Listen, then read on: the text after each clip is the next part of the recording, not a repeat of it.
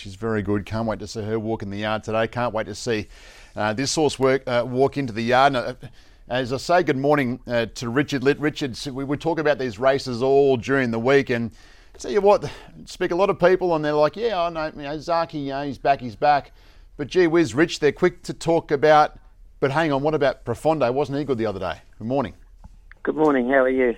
Very well. How are you? More importantly, how are you and how's the big horse?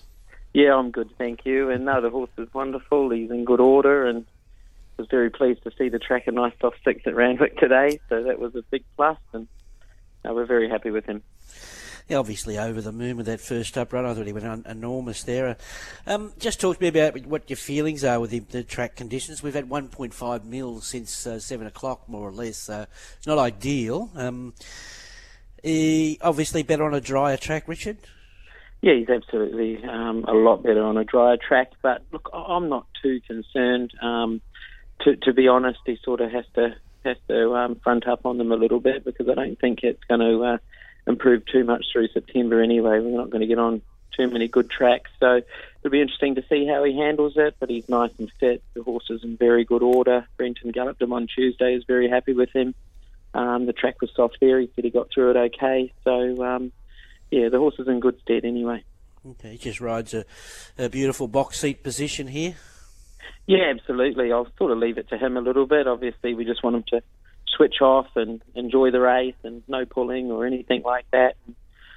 Be finding the line well late. Okay. The next step after today? He'll go to the George Main in 2 weeks. Looks like a nice race for him, and then we have to sit down and make a decision whether we stay in Sydney, there's an Epsom, or, we go to Melbourne. So some big decisions after in 2 weeks' time.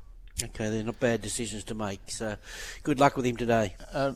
Richard, you've been fortunate enough in probably the last 4 to 5 years to have a horse like Profondo in the stable, and before that a horse like Castelvecchio. So you're no stranger now to the pressure of big races. What is it about these horses? I mean, clearly two different horses, but any kind of comparison amongst them?